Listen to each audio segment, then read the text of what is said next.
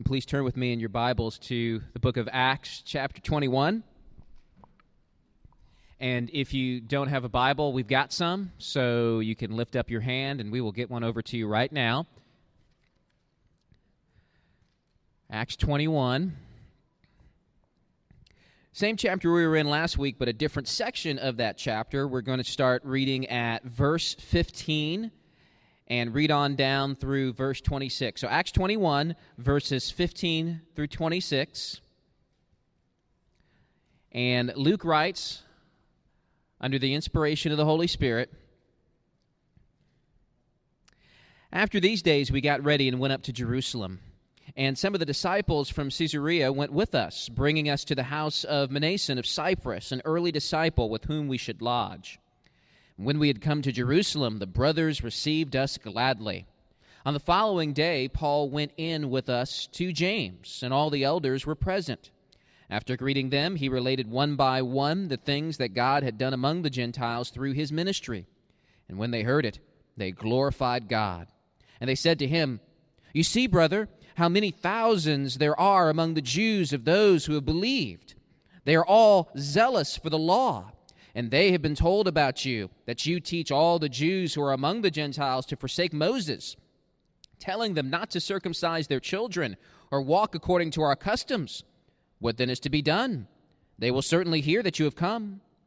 Do therefore what we tell you. We have 4 men who are under a vow. Take these men and purify yourself along with them and pay their expenses so that they may shave their heads. Thus all will know that there is nothing in what they have been told about you, but that you yourself also live in observance of the law. But as for the Gentiles who have believed, we have sent a letter with our judgment that they should abstain from what has been sacrificed to idols, and from blood, and from what has been strangled, and from sexual immorality.'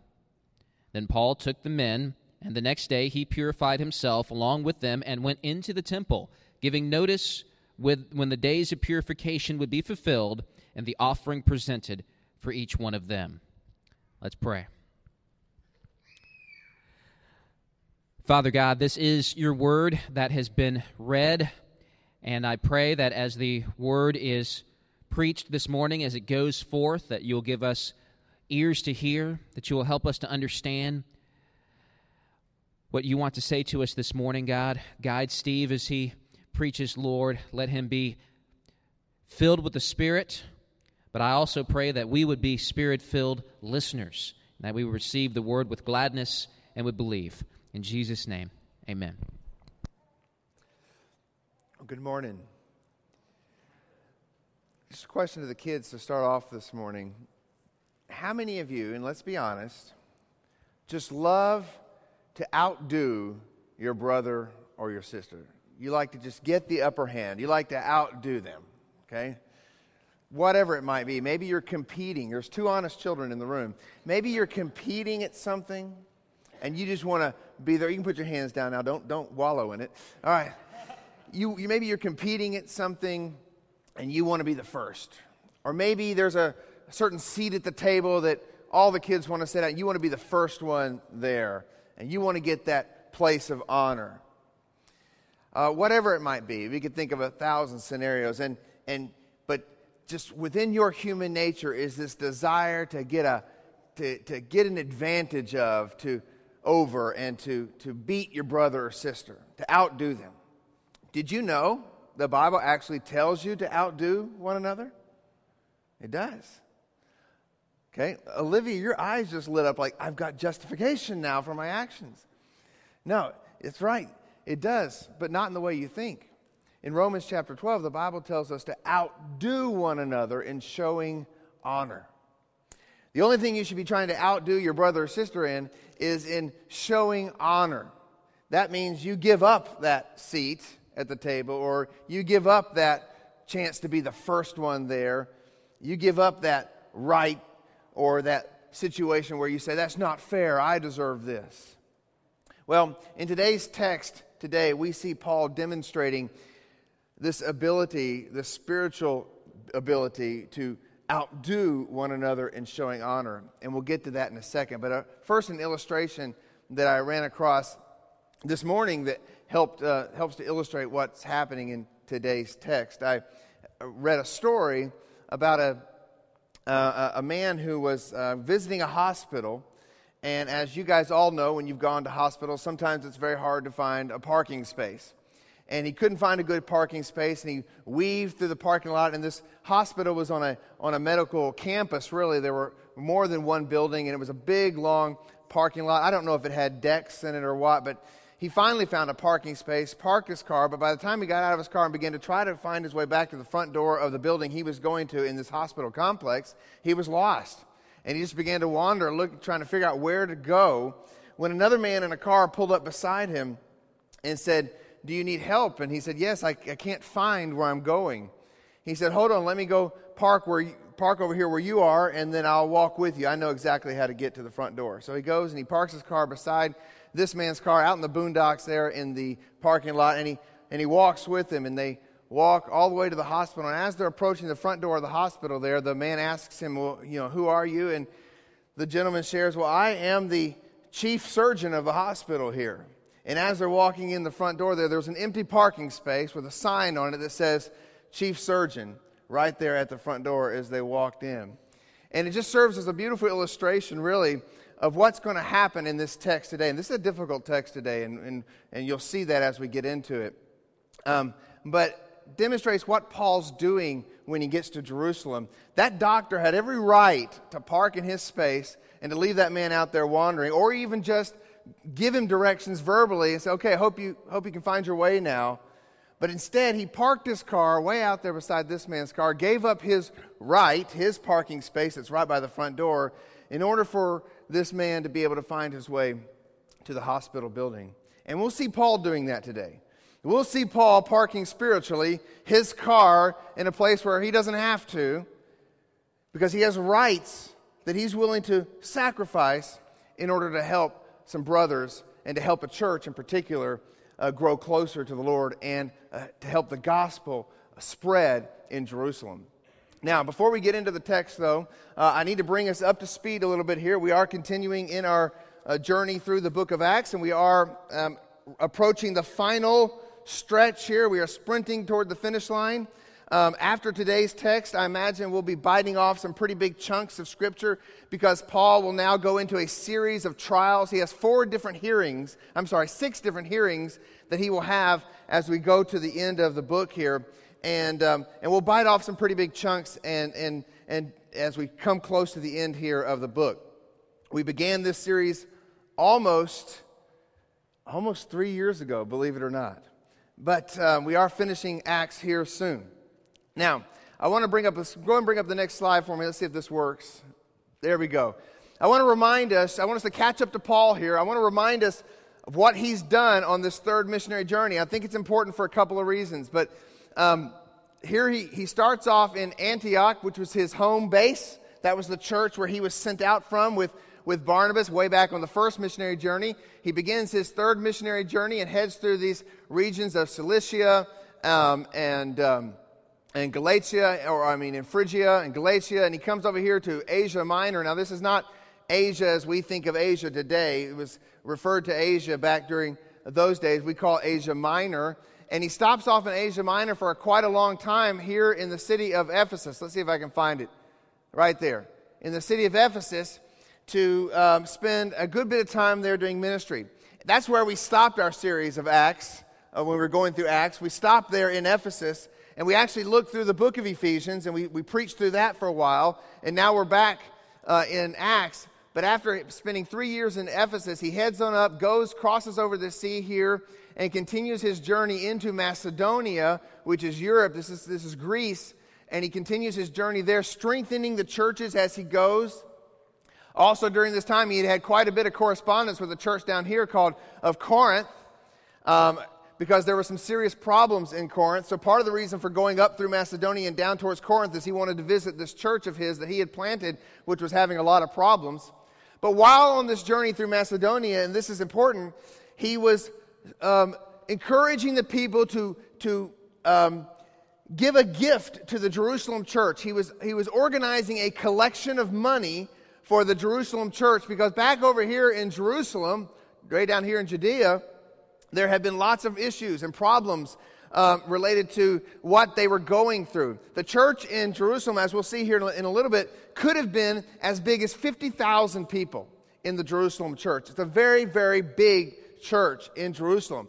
But once you became a believer in Christ and identified yourself with Christ in Jerusalem, you were essentially, in the eyes of the Jews, denying your faith, denying your Judaism, and therefore you became ostracized from the community. And so this church had a lot of challenges they were facing financially because of being ostracized. Imagine, let's say you were a carpenter, just as Jesus' earthly father was, and as Jesus probably was as he grew up. You were a carpenter, and you become a believer, and you become ostracized because of that. No one visits your shop anymore. Not to mention the widows and the orphans who depended upon the work of the temple, the temple ministry was supposed to take care of widows and orphans who were in need, but if they became believers, they became ostracized. And so the church was overwhelmed with a lot of challenges and a lot of a benevolence ministry that needed to happen, and they were poor, they were impoverished. And so Paul, knowing this, and also with a deep-seated desire for the church to show solidarity and unity, begins a collection as he's going through the churches here of money for the Jerusalem church. So he comes down on his third missionary journey, stops right here in Corinth for a few months, where he writes this little book you may have heard of called The Letter to the Romans. He writes that while he's in Corinth.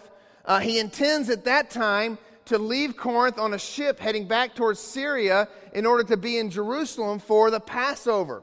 But while he's there in Corinth, he discovers there's a plot against his life, and so he doesn't get on that ship. Now, we don't know what the plot was. Perhaps the Jews who were making the pilgrimage back to Judea had planned on throwing Paul off the ship or something on the way there. We don't know. But he decides not to take that ship and instead circles back through Macedonia with a entourage of Gentile believers. Now, I think it's very interesting. I was thinking about that this week because some commentators commenting on the passage Deemer preached on last week would say that Paul was wrong for going to Jerusalem. He should have heeded the warnings of those who were telling him he was going to suffer persecution, and that Paul just sort of had this martyr syndrome, and he went on anyway, and he was sinning in doing so. Well, I obviously don't believe that's the case, and obviously from Deemer's sermon last week, we don't believe that that's the case. We believe that Paul was compelled to go to Jerusalem despite the fact that he knew, the Spirit had already borne witness to him, that he was going to suffer there in Jerusalem. Paul didn't just have some sort of martyr complex, or else he'd have gotten on the ship right there in Corinth. And once he heard about the plot against his life, oh, well, I'll just die for Jesus, I'm going to get on the ship. Paul moved according to how the Holy Spirit led him. And the Holy Spirit led him not to get on that ship, but instead to circle back through these churches, continue to strengthen them, and be back in Judea. This time, he's not going to make it by the time for Passover, but maybe he can make it for Pentecost, which is 50 days after Passover. So he's in a hurry here. That's why when he comes over here in Acts chapter 20, he doesn't go into Ephesus, but instead stays right there on the coast so he can continue to get the ships he needs in order to get back to Jerusalem. But he loves the Ephesian church, so he calls the elders to himself, and there's that great passage in Acts 20 that we spent, I think 6 weeks on. Now he begins to go through these cities. Deemer preached through this last week, and they continue to witness to him that he's going to suffer. He knows that. He's going to head on anyway. He knows that God's calling him to do this hard task of going to Jerusalem and suffering persecution. And we left off last week. He's actually in Caesarea, which is right there, about 68 miles from Jerusalem. He's in the house of Philip.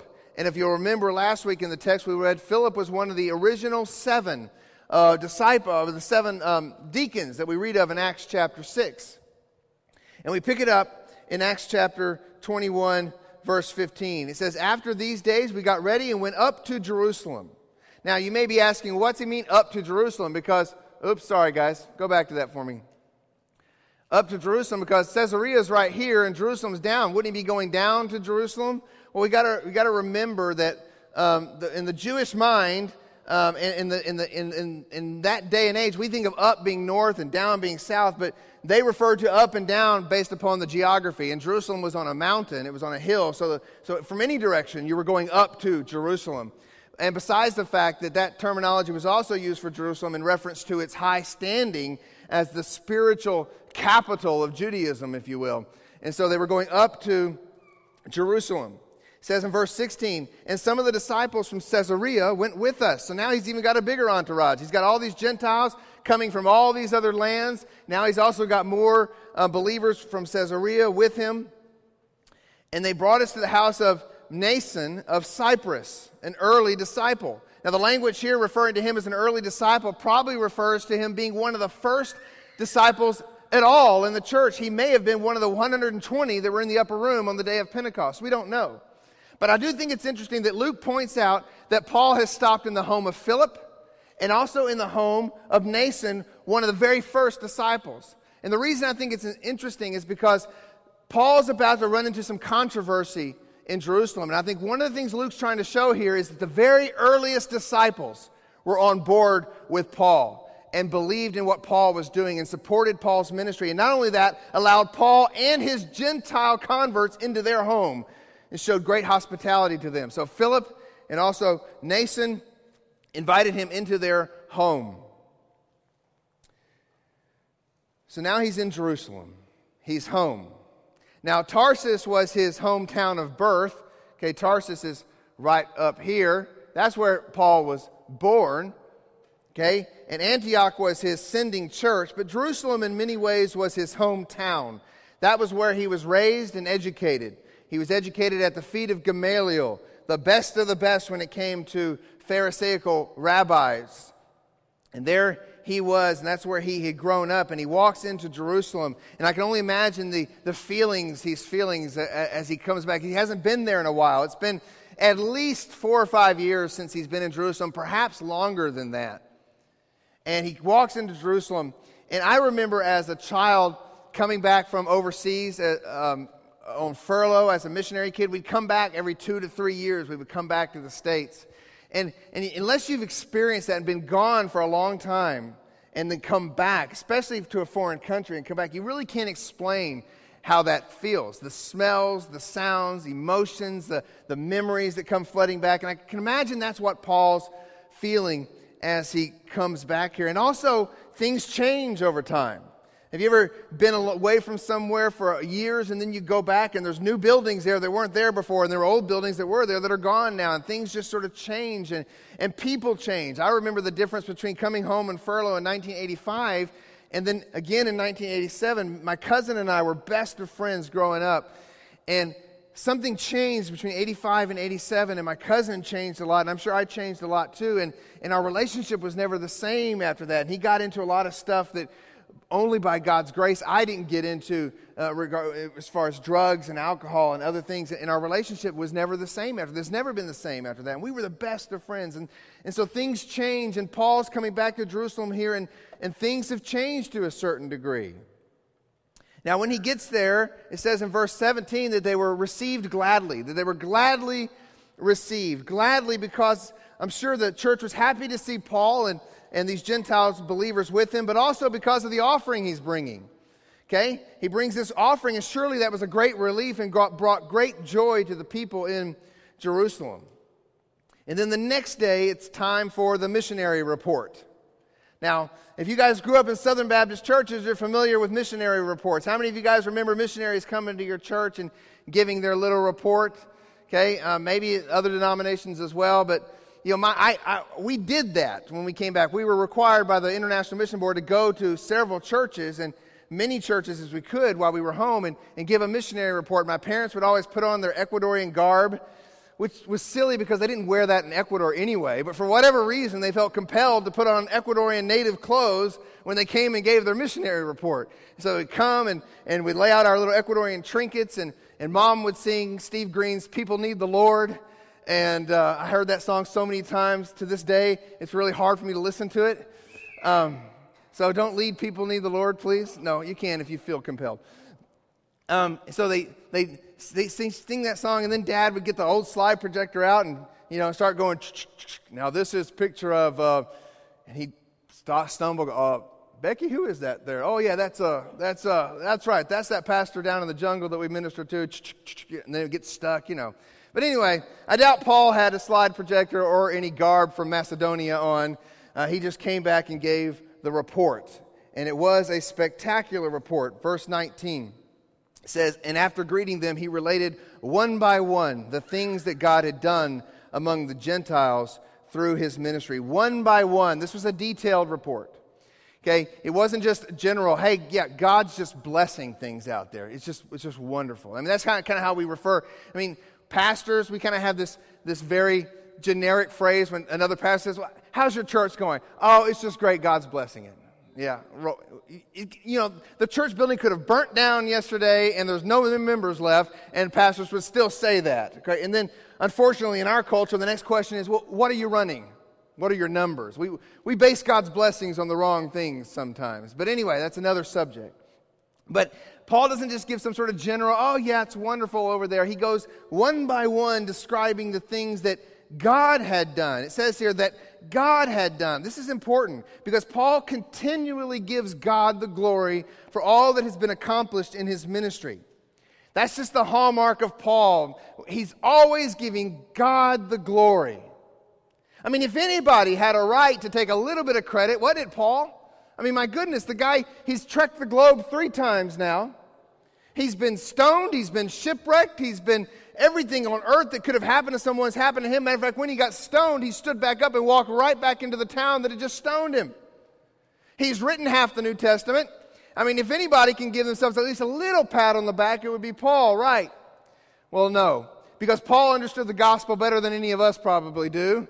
And he knew that he couldn't take any credit for anything that had happened in his life in regards to the gospel. And God got all the glory. And you'll notice when God gets the glory, he also gets the worship. Verse 20. And when they heard it, they glorified God. And when they heard it, they glorified God. When God gets the credit, he also gets the worship. Think about that the next time we're tempted, and we all are in our flesh, to at least put a little bit of us in there in that report of what God's doing, either in our life or in our work or in our church.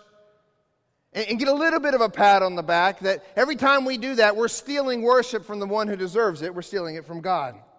When they heard it, they glorified God. They simply glorified God because Paul had been careful to give God the credit. And this is very important. If we're going to understand what Paul does later in this passage, we need to see his humility here. We need to see that this man was not an egomaniac. We need to see that he didn't go out of his way to draw attention to himself. Instead, his heart was for God, and his heart was for God to be magnified among all men everywhere. And James has a good report about Jerusalem too. He says in verse 20, you see, brothers, how many thousands there are among the Jews of those who have believed? Thousands, he says. The word here is myriads. Myriads. And the word myriad in the Greek usually referred to at least 10,000. And he uses it in the plural form. There's at least 10,000 believers there, probably 20,000 or more. There are a lot of Jewish Christians in the Jerusalem church. And there's even a lot more here at this time because in the Pentecost, during the days of Pentecost, it was a great time of pilgrimage, and a lot of more people came from different parts of the empire there, and many Christians, perhaps, Jewish Christians, had come to Jerusalem to celebrate this time of Pentecost. But then James says this, they are all zealous for the law. And at this point, I think if we're honest, the text takes a bit of a strange turn for us. What do you mean they're zealous for the law? And here James introduces a tension that was floating in the air there in the Jerusalem church as Paul arrives. You see, there was a problem in the church which was coming to a head right now as Paul walks into Jerusalem. So I want to ask us 3 questions real quick here. Okay, what was the problem? Who had caused the problem, and what was to be done about it? Well, what's the problem? Well, look at verse 21. It says that he's referring here to these zealous Jewish Christians who are zealous for the law. It says, verse 21, and they have been told about you that you teach all the Jews who are among the Gentiles to forsake Moses, telling them not to circumcise their children or walk according to our customs. So a lie has been spread amongst the Jewish Christians in Jerusalem that Paul was going out of his way while he's in all these Gentile lands to tell the Jews who lived in these Gentile lands not to be circumcised, don't circumcise your children, okay, and forsake Moses. And the word forsake here is the word that's related to apostatize. In other words, totally deny the faith, walk away from Moses. And this was a lie.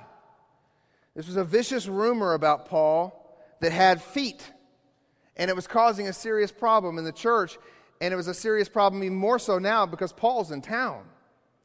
Why would these Jewish believers even somewhat entertain this report about Paul? Well, there's a few different reasons. Let me just give us a little bit of background here. First of all, there's some political reasons. This is around AD 57 or 58, somewhere around there when this is taking place. And in Judea at this time, there's a lot of unrest. The Jewish historian Josephus describes these years as a period of intense Jewish nationalism and political unrest. One insurrection after another was rising up to challenge Rome, and Felix, who was the governor of Rome, governor of Judea at this time, brutally suppressed every one of those insurrections. And so the Jews hated Rome all the more, and that hatred was increasing at an alarming rate. It'll reach its boiling point in 13 years in AD 70, at which point Rome will wipe Jerusalem off the map of the earth, off the face of the earth. But at this point, while Paul's here, there's this tremendous anti-Gentile sentiment being stirred up in Jerusalem. Any type of friendliness towards Gentiles was frowned upon. Now, considering these things, Paul's mission to the Gentiles wasn't exactly real good PR for the church. Add to that fact that he entered town with a whole entourage of Gentiles. And the Jerusalem church is a little nervous. Now, you may be saying, well, surely the church, believers in Jesus Christ, weren't affected by all this secular political stuff, right? Does the church today get affected by secular political stuff? It's easy for us to say, separated by so many years, and to judge them for being so easily swayed by some of the political winds, but we are easily swayed by the political winds of our time as well. We are too susceptible to the lure of blind nationalism. So we don't need to be too judgmental. So that's some of the political context, but also there's some cultural reasons and some spiritual reasons, which are closely tied together. And the fact of the matter is that there are many Christians here in this church who had truly embraced Christ as Savior by faith alone, but they were still struggling to understand what this meant for their Judaism, what this meant for all the customs and the cultural and ceremonial aspects of their faith. The old vestige of Judaism was hard to put off. Now that the Messiah had come and that they had embraced the Messiah by faith, they had a hard time figuring out what to do with all of this stuff that had been pointing to Christ. Frankly, they had a hard time trying to figure out how to embrace their Jewishness while letting go of their Judaism. Traditions and rituals and religious ceremonies are not categorically evil. What is evil is when one puts his hope in traditions and rituals and customs for salvation. God would once for all do away with the temple and the sacrificial system and a lot of the other customs that were related to the physical presence of the temple and Jerusalem in AD 70, as I mentioned earlier, when the Romans would destroy Jerusalem. And by the way, when they destroyed Jerusalem, they also destroyed 900 other Jewish towns. They pretty much wiped out Judea at that time. And so there were some who had infiltrated the church, some who hated Paul's ministry to the Gentiles, who were ready to take advantage of this confusion in the church and this period of transition. And so this leads us to the next question: who caused the problem here? Apparently, a false teaching had infiltrated both the Jewish and Gentile churches through the teachings of these guys that we know of called the Judaizers. The Judaizers taught that the only way to be saved was not only to put your faith in the Messiah, Jesus Christ, but also on top of that, or added to that, follow the Mosaic law, specifically circumcision and Sabbath keeping. So the acceptance of the Gentiles, period, was a difficult thing for the Jerusalem church from the get-go. In Acts chapter 11, after Paul in Acts chapter 10 had witnessed to Cornelius and the Holy Spirit came upon Cornelius and his family, Peter brings the report to the church, and the church has a hard time dealing with that. Some of those who were part of the party of the Pharisees who had become Christians, or at least apparently had become Christians, struggled with the fact that these Gentiles were now being included, and struggled really with the fact that Peter had gone to their house and witnessed to them. And then these Judaizers in Acts chapter 15 went into some of the Gentile churches and really began to stir up confusion. We read in Acts chapter 15 verse 1, it says, "Some men came down from Judea and were teaching the brothers, unless you are circumcised according to the custom of Moses, you cannot be saved."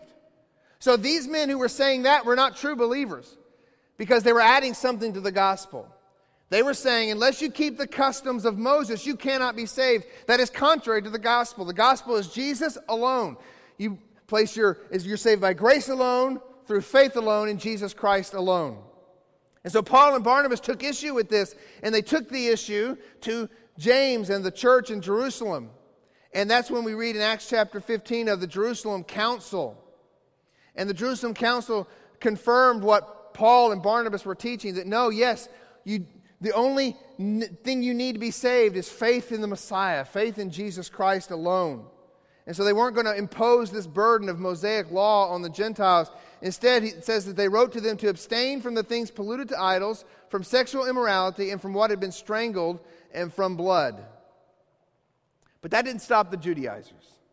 They kept on going, and they wreaked havoc in almost every church Paul planted.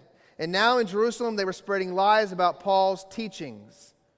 The Judaizers saw an opportunity to turn the zeal of these believers to their advantage by spreading rumors about Paul. It says here that they had been told, the believers had been told, that word is catechized. They had been catechized about Paul. And they had been catechized that he was teaching all the Jews who were among the Gentiles to forsake, apostatize Moses, telling them not to circumcise their children or walk according to the customs. Had Paul done this? Is this what he had done? Well, he had been in agreement with the Jerusalem Council, and he told and preached to the Gentiles that they did not have to keep the law in order to be saved. The law never could and never would save anyone, even the Jews. Paul did not deny the freedom of Jews to maintain the practice of their ancestral Jewish customs. Matter of fact, he himself still kept a lot of the Jewish customs.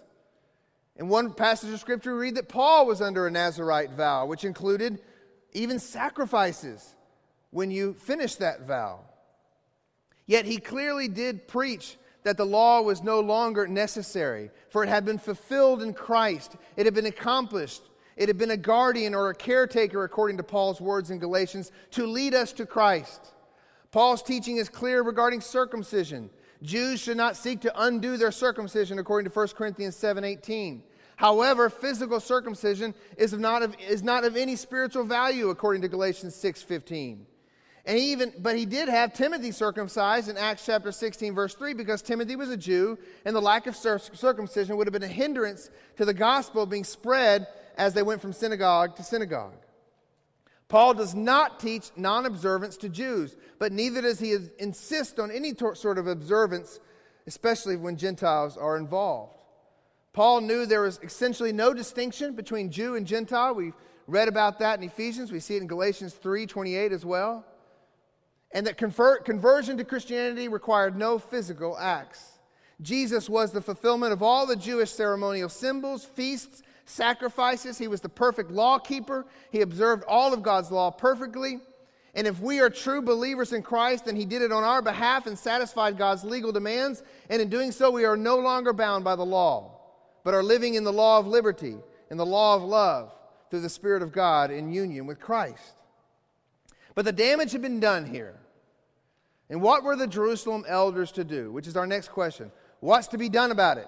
Now, that's exactly what James says. What then is to be done? It gives me great comfort as an elder to see that other elders ask the same question sometimes. What do we do? What's to be done? Okay? It's okay. Elders don't have to have all the answers. But he's wondering, what are we going to do here? Certainly they will hear that you've come. And he says this, do therefore what we tell you. We have 4 men who are under a vow. Take these men and purify yourself along with them and pay their expenses so they may shave their heads. Thus all will know that there's nothing in what they've been told about you, but that you yourself also live in observance of the law. But as for the Gentiles who have believed, we have sent a letter with our judgment. So here they're reaffirming Acts chapter 15. We have sent a letter with our judgment that they should abstain from what has been sacrificed to idols, and from blood, and from what has been strangled, and from sexual immorality. The elders' solution was for Paul to give a tangible, visible demonstration of his commitment to and observance of the law. Did Paul have to do this? Absolutely not. Paul did not have to do this in any sort of way. Now, we don't have a lot of time here to talk about this vow that these 4 men were under, but it is a Nazirite vow. You can read about it in Numbers chapter 6, verses 14 through 19. But it did involve them after having not shaven their head for at least 30 days, when they finished the vow, they would shave their head and cast that hair onto the altar with their sacrifices, and it would involve a multiple amount of sacrifices: a male lamb for a burnt offering, a female lamb for a sin offering, a ram for a peace offering, a basket of unleavened cakes and wafers for a grain offering, and a drink offering. So one can only imagine how costly these sacrifices were. And so it was a pretty heavy burden that these men were putting on Paul, asking him not only to purify himself and go with these men, but to pay for their expenses. And when Paul had to purify himself, that comes from Numbers chapter 19, verse 12, where where Jews were expected to go through a 7-day ritual purification after spending time in Gentile lands. Now it's very important, though, in verse 25, that James and the Jerusalem elders repeat the apostolic decree concerning the Gentiles issued at the Council of Jerusalem. Okay? Luke wants us to see here that these Jewish elders were not reversing their decision, and they still understood that grace came through faith alone. This prescription for salvation was grace through faith alone, not law-keeping. So Paul, without violating his convictions regarding the gospel, goes along with their plan and submits to their lead. Which leads me to a 4th question. I didn't mention it earlier, but a 4th question, which will bring us to the 2 points that are in your notes. How did Paul react? What does he do here? I think we learn a lot from this text in looking at what Paul did not do. He did not become defensive. He does not get defensive and say, those lying, stinking Judaizers and those foolish Christians who are zealous for the law, don't they have a clue? And begin to defend himself. He does not become indignant or annoyed. He did not question the competence of the Jerusalem leaders. I can imagine saying, James, how did you let this get out of hand like this? You got these thousands of zealous Jews for the law. Have you not explained to them grace? He doesn't do that. He doesn't get indignant with James. And we know that he wasn't afraid to confront other leaders face to face. He did that with Peter in Galatians. He does not publicly censure these Jewish believers who had foolishly been influenced by the Judaizers and by the political mood of their day and say, you weak Christians, I can't believe you're listening to this stuff. He doesn't jump all over their case. He does not become self-righteous or look down on the weak faith of the Jewish believers. He does not elevate himself and belittle them. He did not complain about the unreasonableness of the financial stress this would put on him. But most interestingly, he did not avail himself of his gospel rights or freedom. There is nothing in God's word that demands that he needs to do this. He has been set free from the law. He does not have to do this at all. But he doesn't avail himself of his gospel rights or freedoms. Why? Because he knew the difference. A difference that I think we struggle with sometimes. He knew the difference between a false faith built on false teaching like that of the Judaizers. And he knew when to confront them and to deal with that harshly and directly and on the nose and not have any part with it. He knew the difference between that and the weak faith of these zealous Jewish Christians. They weren't Judaizers. They believed in Christ alone, but they were confused. They were struggling. The Bible doesn't say they were not believers. It directly calls them believers. They had put their faith in Christ, but they had a weak faith built upon perhaps some weak teaching, definitely built upon some influences that had come into their life that were negative. Why did he not avail himself of his gospel rights or freedoms? Because he puts into practice here what he preaches. In Romans 12:16 it says, "Live in harmony with one another. Do not be haughty, but associate with the lowly. Never be wise in your own sight. Repay no one evil for evil, but give thought to do what is honorable in the sight of all. If possible, so far as it depends on you, live peaceably with all." He could have gotten the guns out and just gone to town. He's the Apostle Paul, for goodness sakes. He has fought this battle all on the mission field. And he comes back to Jerusalem and has to deal with it here. And he could have just taken them to task, but he doesn't. He doesn't. So I got 2 points here that we're going to kind of be the conclusion of our sermon. Our points come out of the conclusion today. Number 1, Paul sacrificed his rights and freedom for the sake of the church. Paul sacrificed his rights and freedom for the sake of the church. Paul's actions are difficult for us to understand, but even more difficult for us to practice because we live in a personal rights culture. We live in a it's not fair culture. I have my rights. I have my parking space. How dare you infringe upon my rights? It's not fair. I don't deserve to be treated this way. I have worked like crazy for the gospel, and I come and I get treated like this? I don't deserve this. That's the way we live today. That's our culture. Our culture says, you get what's fair for you. You get what your rights are, no matter what anyone else has to say about it. Stand up for your rights.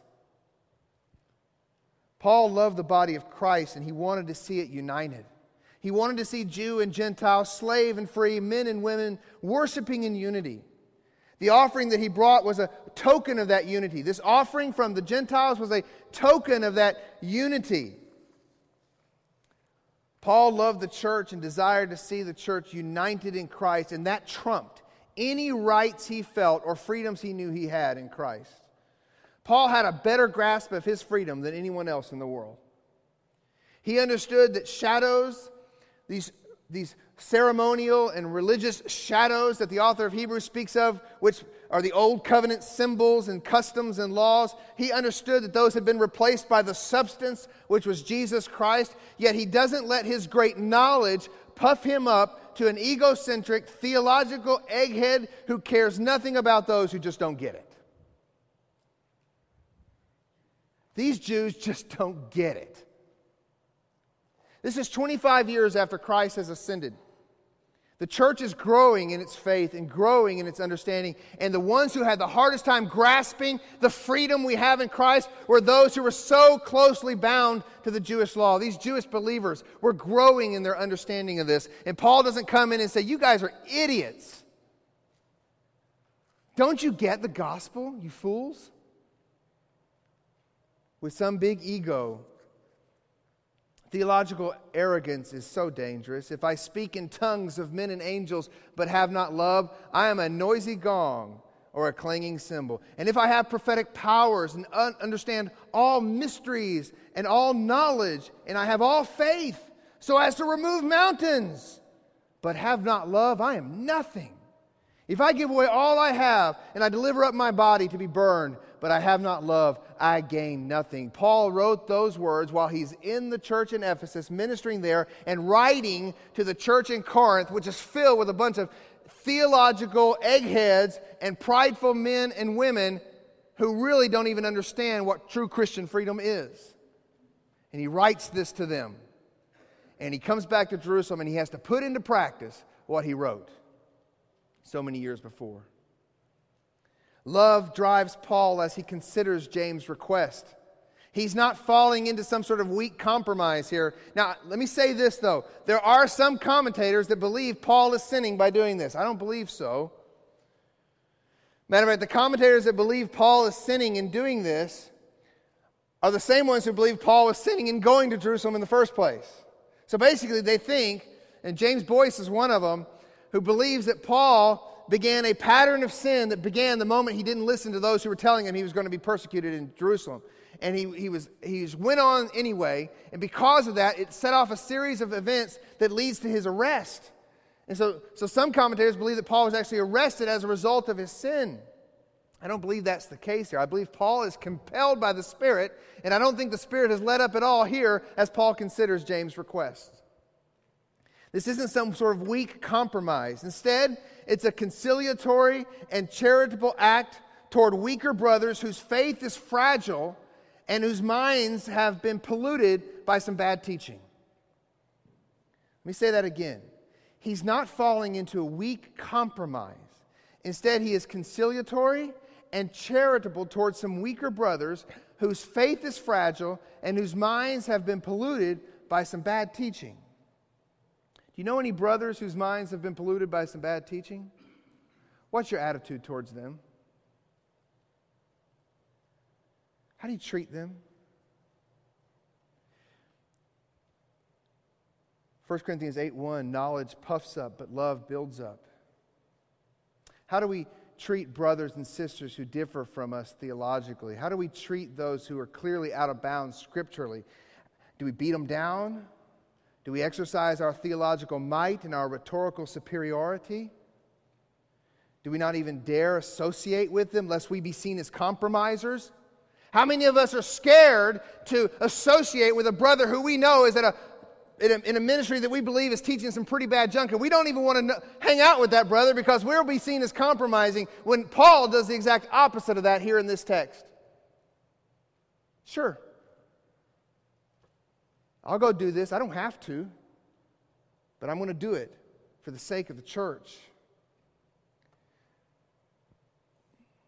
We're too scared to be seen as compromisers, when in reality all we're doing is stroking our own bloated egos. It is not necessarily capitulation to fellowship with a brother who may be really off theologically, and let's face it, we're probably off theologically in quite a few places as well. Because we are sinners, we too struggle to interpret the Scriptures rightly. Oh, how we can learn charitable, conciliatory love for the brothers, especially brothers who have endured some very tough circumstances. Brothers who are having a hard time letting go of some pretty long-standing traditions and customs. Do you know any brothers who have a hard time letting go of some traditions and customs that we've established in the evangelical church today? Brothers who have perhaps been influenced by some very bad teaching. Clothe yourselves, all of you, Peter says, with humility toward one another. For God opposes the proud, but gives grace to the humble. Romans 12:3. For by grace given to me, I say to every one among you, not to think of himself more highly than he ought to think, but to think with sober judgment, each according to the measure of faith that God has assigned. And Paul would later write in Philippians 2, do nothing from selfish ambition or conceit, but in humility count others more significant than yourselves. Let each of you look not only to his own interests, but also to the interests of others. F.F. Bruce has a great comment on this text. Matter of fact, every other commentator quotes him, and I'm going to quote him here. He says, a truly emancipated spirit, such as Paul's, is not in bondage to its own emancipation. Did you get that? Emancipated, kids, means a spirit that's been set free, just as the slaves were emancipated. Okay? A truly emancipated spirit, such as Paul's, is not in bondage to its own emancipation. You see, our freedom in Christ can easily become an idol in and of itself. The word of Christ, the work of Christ, and the glory of Christ come before our freedom in Christ. If any of those have to go for the sake of others, it's our freedom. Which brings me to my second point. Paul sacrificed his rights and freedom for the sake of the gospel. Paul sacrificed his rights and freedoms for the sake of the gospel. 1 Corinthians 9:15, he's referring here to his right to be paid. In other words, he has a right to receive payment from the churches and to have his needs supplied for by the churches. But he says here in 1 Corinthians 9, but I have made no use of any of these rights.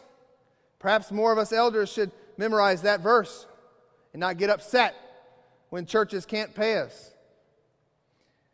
And then in verse 19 of chapter 9 of 1 Corinthians, he says, "For though I am free from all, I have made myself a servant to all, that I might win more of them. To the Jews I became as a Jew, in order to win Jews. To those under the law I became as one under the law, though not myself being under the law, that I might win those under the law. To those outside the law I became as one outside the law, not being outside the law of God, but under the law of Christ, that I might win those outside the law.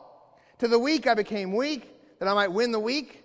I have become all things to all people, that by all means I might save some. I do it," verse 23, chapter 9 of 1 Corinthians, "I do it all for the sake of the gospel, that I may share with them in its blessings." People have taken this text so out of context, especially in our world today. When the people say this, well, Paul was all things to all men, and they use that text as a license to do whatever you want to do in the church to try to reach people. So you know what? You want to have Steve preach in a clown suit? Well, let's do all things by all means save some, right? That flips this verse on its head. Paul's talking about restricting his own freedoms for the sake of the gospel. He became all things to all men by setting aside his rights and his privileges and his freedoms so that he could see more come to faith in Christ. Basically, Acts chapter 21 that we're looking at today is the narrative example of 1 Corinthians chapter 9. It's 1 Corinthians chapter 9 lived out. There were unbelieving Jews watching him. There were weaker brothers watching him. And Paul didn't arrogantly do what he was free to do and say, forget everyone else. No, he knows that the church is so precious and the gospel is so important that he needed to give up his rights so that others might hear the gospel and be saved. That was the heartbeat of Paul's ministry. The question we need to ask is it our heartbeat? And the question that we need to be asking ourselves isn't, are we allowed to do this or that, but is what we are going to do best for the gospel and best for the church? Paul does not show weakness in this text. Instead, he demonstrates Christ-like meekness. So Paul does it. He follows the advice of the Jerusalem elders. In reality, he submits to their request, which is a beautiful example of Ephesians 5:21 of mutual submission. But in the end, we'll see as we continue that, well, things just don't turn out rosy. It's not like everything just works out perfectly. Things get difficult, and a riot ensues, despite the fact that Paul did everything he could by setting aside his freedoms and rights to try to reach not only the unbelieving Jews, but also to try to build up the believing Jews who were his brothers. But we'll see that as a result of this, of what happens next, Paul gets an armed escort all the way to Rome, which is pretty cool. We'll see God work all this out in an amazing way. Paul sacrificed his rights and freedoms for the sake of the church, for the sake of the gospel, and ultimately, therefore, for the sake of Christ. Paul was willing to give up everything for the sake of Christ. I am reminded sometimes of some different missionary stories, and I'll close with this. You know, the little illustration about the parking lot was really weak because we're called to sacrifice so much more. You've probably all heard different missionary stories of the Moravians who would go in the 1700s and go and take the gospel. They were really enterprisers when it came to foreign missions. And there are multiple stories about different Moravian missionaries. When they heard of the slavery that was going on in the West Indies, they knew about the slavery, but they also knew that in the West Indies it was illegal to preach the gospel to slaves. White men could not preach the gospel to slaves. It was deemed illegal. But there was a loophole in the law, and that was that slaves could preach the gospel to slaves. And so more than one Moravian missionary, including a man by the name of Abraham Benninger. Abraham came over on a ship with John Wesley, by the way, in 1720, I believe, to Savannah, Georgia. But on that journey, lost both his parents. It was an orphan. The Moravians raised him During that time, he developed a tremendous love for Christ. And when he heard about the plight of the African slaves in the West Indies, he determined he was going to share the gospel with them. And he ran into this legal roadblock, and so he decided that he would sell himself into slavery. He would give up all of his rights and freedoms in order to make sure that these people got the gospel. Now, the story has a good ending, a happy ending. Word got back to the Danish governor back in Europe that this young man was doing this, and he was so moved by this that he put out an edict doing away with that law, and the gospel then spread through the West Indies among the slave population, when several missionaries would then go over to the West Indies and began to share the gospel with these slaves. Paul gave up his spiritual freedoms, and we'll see here next week, he also loses physically his freedom. I doubt any of you this week are going to lose your physical freedom. The question is, though, what is God calling you to give up? What rights, what privileges is he telling you to give up in order to get the gospel to that friend down the road, to that coworker in the cubicle, to that family member? What's he calling you to sacrifice this morning? What's he calling me to sacrifice? What rights and privileges is he telling you to give up in order to minister to brothers, whether they are in a church like ours or not? What's he telling you to give up? What's he telling you to set aside in order to bless and minister to and strengthen the faith of other brothers across this community? So with those questions in mind, let us close our eyes, bow our heads, and we'll close with a song here in a minute. And let's just pray and ask the Lord to give us guidance on how he wants us to respond today through his Spirit. Heavenly Father, Lord, we praise you and thank you for the gospel, that we are free. We are gloriously free, because everything that bound us, everything that had us in shackles, everything that had us behind bars has been shattered and broken by the work of Jesus Christ. Praise you, God, for what you have done. It's not us. Just like Paul, we want to say, you did it, God. And so we praise you that if we are in Christ here this morning, that the shackles have come off and the bars have been knocked down, and we are no longer bound by the law, this law that we couldn't keep, and this sin that dragged us down. And instead, we've been set free. Not free to do whatever we want, but free to glorify you in everything, even if that means stepping back from our freedom in order to minister to others. So God, we praise you for what you've done in our hearts. We pray that your Spirit would move within us right now. Lord, stir us up if we've got prayers that need to be prayed on these blue little slips of paper, if we have offerings we need to bring, whatever it might be, have your way with us now. Lord, if anyone in here needs to talk about what this gospel is, then I pray, Lord, they'd come speak to me or Deemer. So, Lord, we ask now that you'd have your way with this time as we sing this closing song. It is well. It is well with our souls. We pray all this in Jesus' name. Amen.